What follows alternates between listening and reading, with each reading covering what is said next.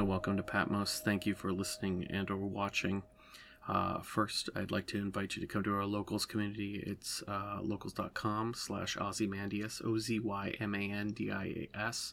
You can also, for that community, it's $2 a month, I believe, to post and or comment.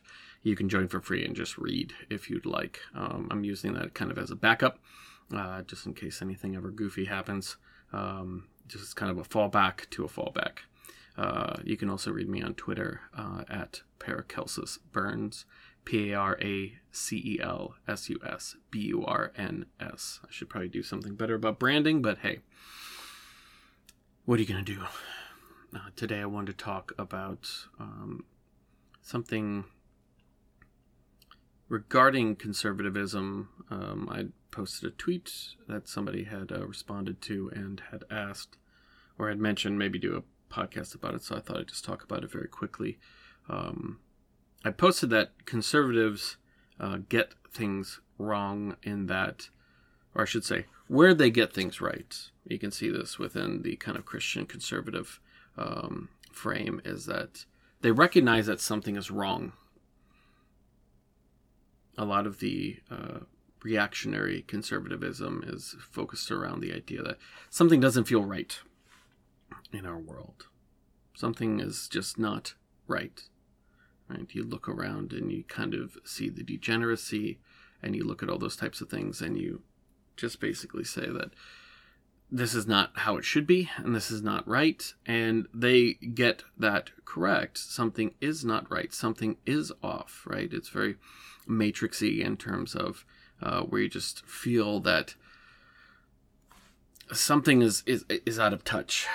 Kind of like if you have like a sliding glass door, it's bumping along, or when it's not in the right track, it can still move, but it's not smooth. It's making noises. You have to use force to push it.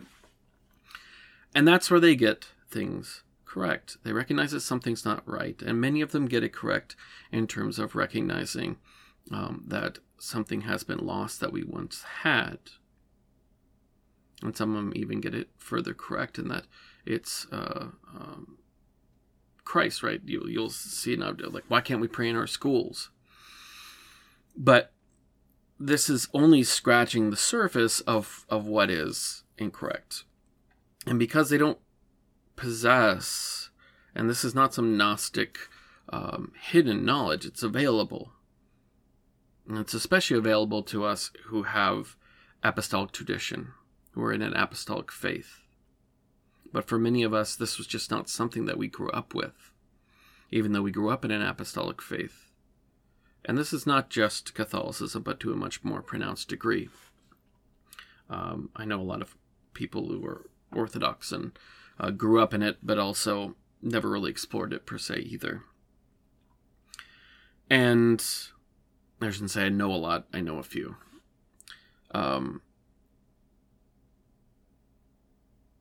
All of the knowledge is there. We just have to go and find it. We have to go and search it out. And the term, there's nothing new under the sun, this battle is still the same as it's always been.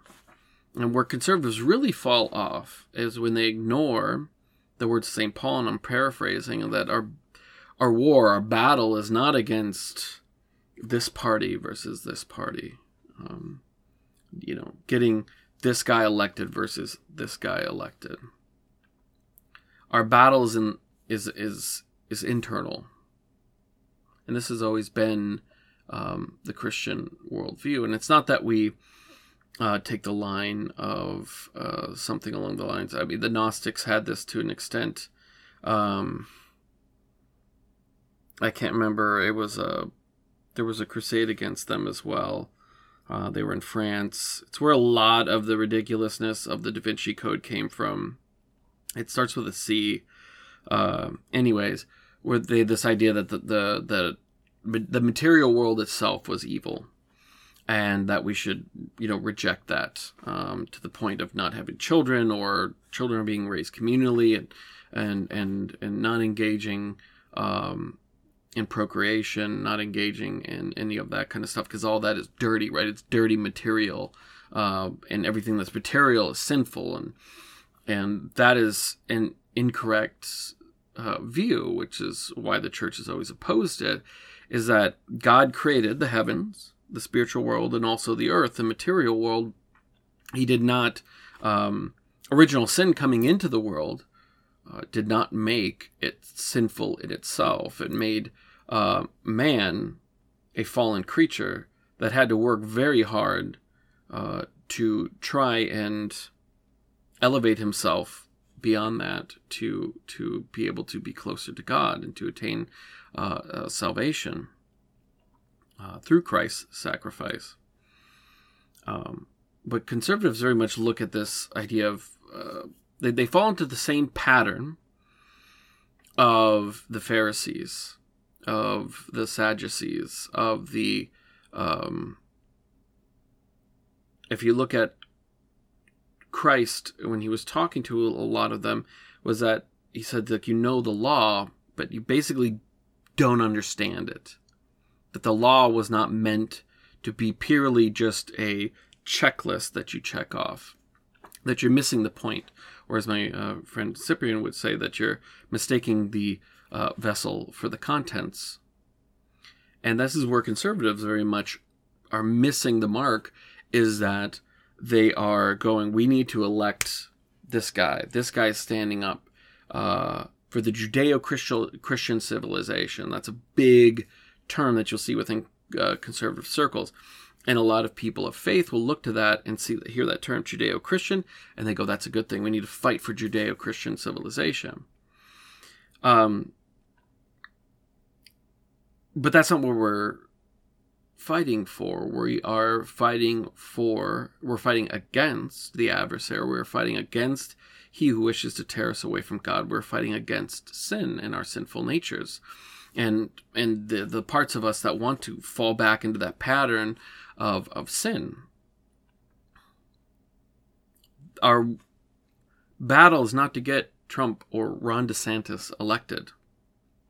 Our battle is within ourselves. Our battle is to attain salvation. Our battle is to, when we fall back into our patterns of sin, to raise ourselves above that. To pick ourselves up, to seek true repentance, true contrition, and to receive absolution for those sins, and to, as we say in our act of contrition, to avoid all near occasions of sin, and to go and sin no more. To avoid those same patterns over and over again. And so by conservatives constantly looking at an external savior, of not looking to Christ, but looking to a man to save them, they're repeating the pattern of those Pharisees and of the Jews at the time, who were looking and falsely interpreted the prophecies, meaning a material Messiah would come, a King David of sorts, who would lead an army and would destroy the enemies of God. But that's not what we're looking for. We're not looking for a material Messiah. We are looking for God. Now, God was man and spirit. He was both God, or I should say Christ was both God and man. But Christ was not a material Messiah who was to bring about some sort of material utopia on earth. He was freeing us of sin so that we could be closer to him. And by putting all of your efforts and by putting all of their hopes and dreams into a material Messiah in the form of this candidate or that candidate, it's why we are, I guess I would classify myself as conservative, but it's why there's a constant disappointment. And that elevating someone like Trump and going, well, he's going to defend Christianity because he holds up the Bible. And he says that the Bible's a good thing. This is why we need to fight for him. But being continually disappointed that, one, they never live up to it. Two, what you thought was going to happen never does. And the left they kind of exhibit another exhortation of Christian virtue in terms of compassion, in terms of what they would call inclusion. This idea of all are welcome, where they are correct, and that where many of those who are conservatives fall short is this idea of conservatives often miss the mark on this in terms of people who either are, or who are different than them, whether it's by look or culture, whether it's by people who are maybe, in America, I mean, most people look like the average conservative demographically, but many of them are living in ways and externalizing certain lifestyles and choices and clothing and all that makes them look different, and going, wow, that means that they're not one of us. And that's true to an extent, but the Christian call and the Great Commission is not about excluding. There's a fine line, obviously in there of allowing versus not, but we are called to call all to Christ, regardless of who they are or anything, or no matter how bad of a sinner that they are. The worst sinner that you could be in Christ's time was a tax collector, a prostitute, and he went directly to them, and he preached to them. Now, being Christ, his ability to reach them and reach their souls was much deeper than any of us can, but does not mean that we do not continue to try. And where the left of the spectrum, generally speaking, of using that term, does well is they are very concerned about compassion and what they would, the idea of inclusion. But where they miss the mark is that, and especially when you see like liberal Catholics, liberal Christians, they will be so focused on this inverted sense of love that it has become inverted into acceptance, and that Christ's call to all, which is true.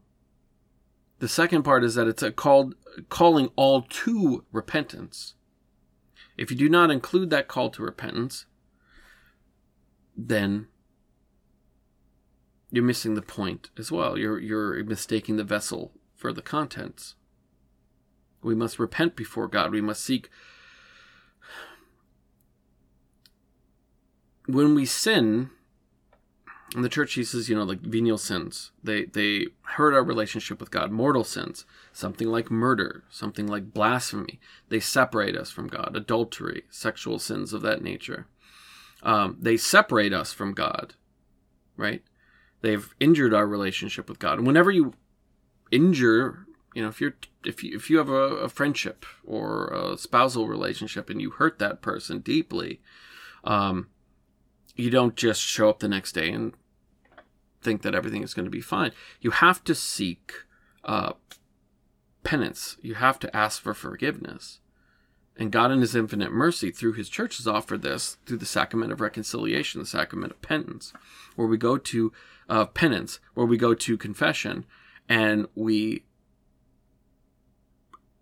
lay out our sins before him, the priest acting in the person of Christ. Christ is the only one who can forgive sins, and he has delegated this authority to the church, and the priest is acting in the stead of Christ, hearing us as Christ would, and giving us his absolution.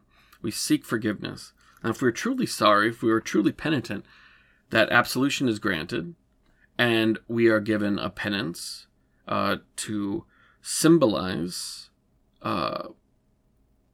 and spiritually cleanse ourselves through that action. And we are then seeking that repentance. And that repentance is not in, I am constantly going out and having sex before marriage. And I kind of feel bad about it. So I go, and every Saturday I say, I'm sorry. I go before Mass, I say I'm sorry, I get absolution, and then Monday night I'm out at it again. That's not true repentance. And this is, again, where the left misses. They miss that. The point of welcoming all is so that all are welcome to seek that communion of God through repenting of our sins. If we don't repent, if we're not sorry, we're just seeking a relationship as we are continually injuring that other party. We're seeking, like if you're seeking a friendship with somebody that you're constantly hurting, that you're constantly breaking those friendship ties, and somehow just saying, well, everybody's welcome to come in, even though they've absolutely hurt that person. That wouldn't work in our own relationships. But God in His mercy is offering us, just saying, you need to feel sorry, you need to come, you need to seek that repentance and that absolution. And you can see where the right and the left, there's parts where they get part of the message right and parts where they kind of get some of the message wrong. They misunderstand that call. They misunderstand all those things. And the Christian path is the one, and this is not like some sort of calling for a centrist position or anything like that, because it has like a lot of bad connotations politically, and rightfully so. But we're not called to seek the right path or the left path, the liberal Catholic versus the conservative Catholic, whatever your denomination is. We are called to follow Christ. That is it. There's only one path. There's a path through a narrow door. There's not a left door and there's not a right door. There's not a center door. I guess maybe center is the wrong way to even verbalize that, to calling that kind of visualization in your mind. There's not a left door or a right door. It's not even a center door. It's just the path, the way, the truth, and the life. We follow Christ's teachings. Christ has given us a church to be that expression of spiritual insight on earth. And the church has discerned over thousands of years the ways in which we should, what is truth and what should be believed, how we best express that belief in our daily life, and the sacraments as tools to seek greater union with God and to repair our relationship with Him. That's it. Doesn't mean it's easy. Everyone listening right now, whether you are just discovering your faith and trying to figure it out, whether you've been walking this path for a long time, has stumbled and fallen many, many times. It is very, very difficult. Christ's yoke is light, but does not mean that the path is easy to follow. But we have to continue to seek it. And we cannot continue to seek out earthly messiahs and earthly saviors. Many found, thousands, millions have found salvation in the worst political times ever, for Christians or for anybody.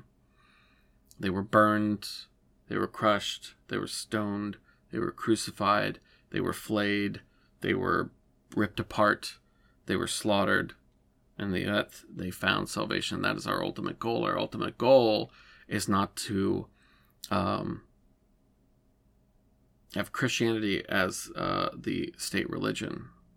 Our ultimate goal is not to have any of those things. Our ultimate goal is to find salvation in God and be reunited with Him in heaven.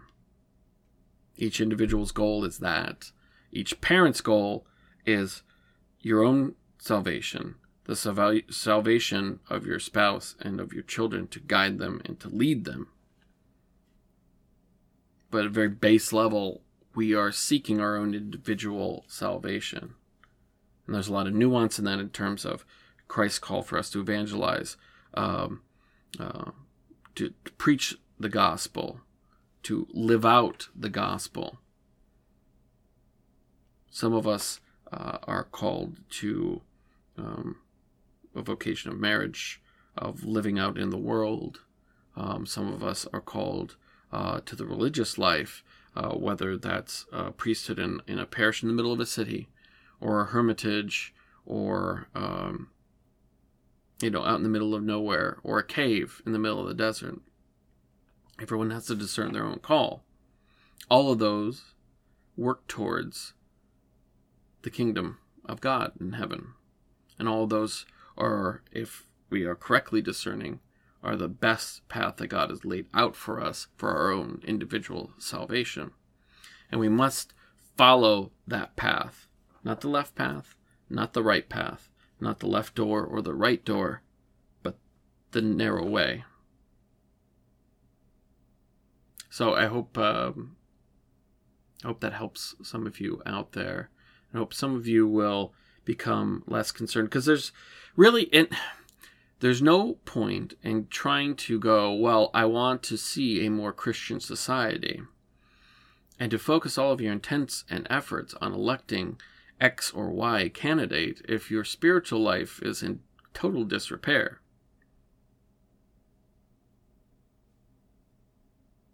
You're not going to see any good fruit come from it. And it's why we continually see bad fruit coming out of our efforts, because we're seeking to fight against the world while ignoring our own souls. We're seeking an earthly Messiah instead of embracing God. Instead of seeking heaven, we're seeking a utopia on earth.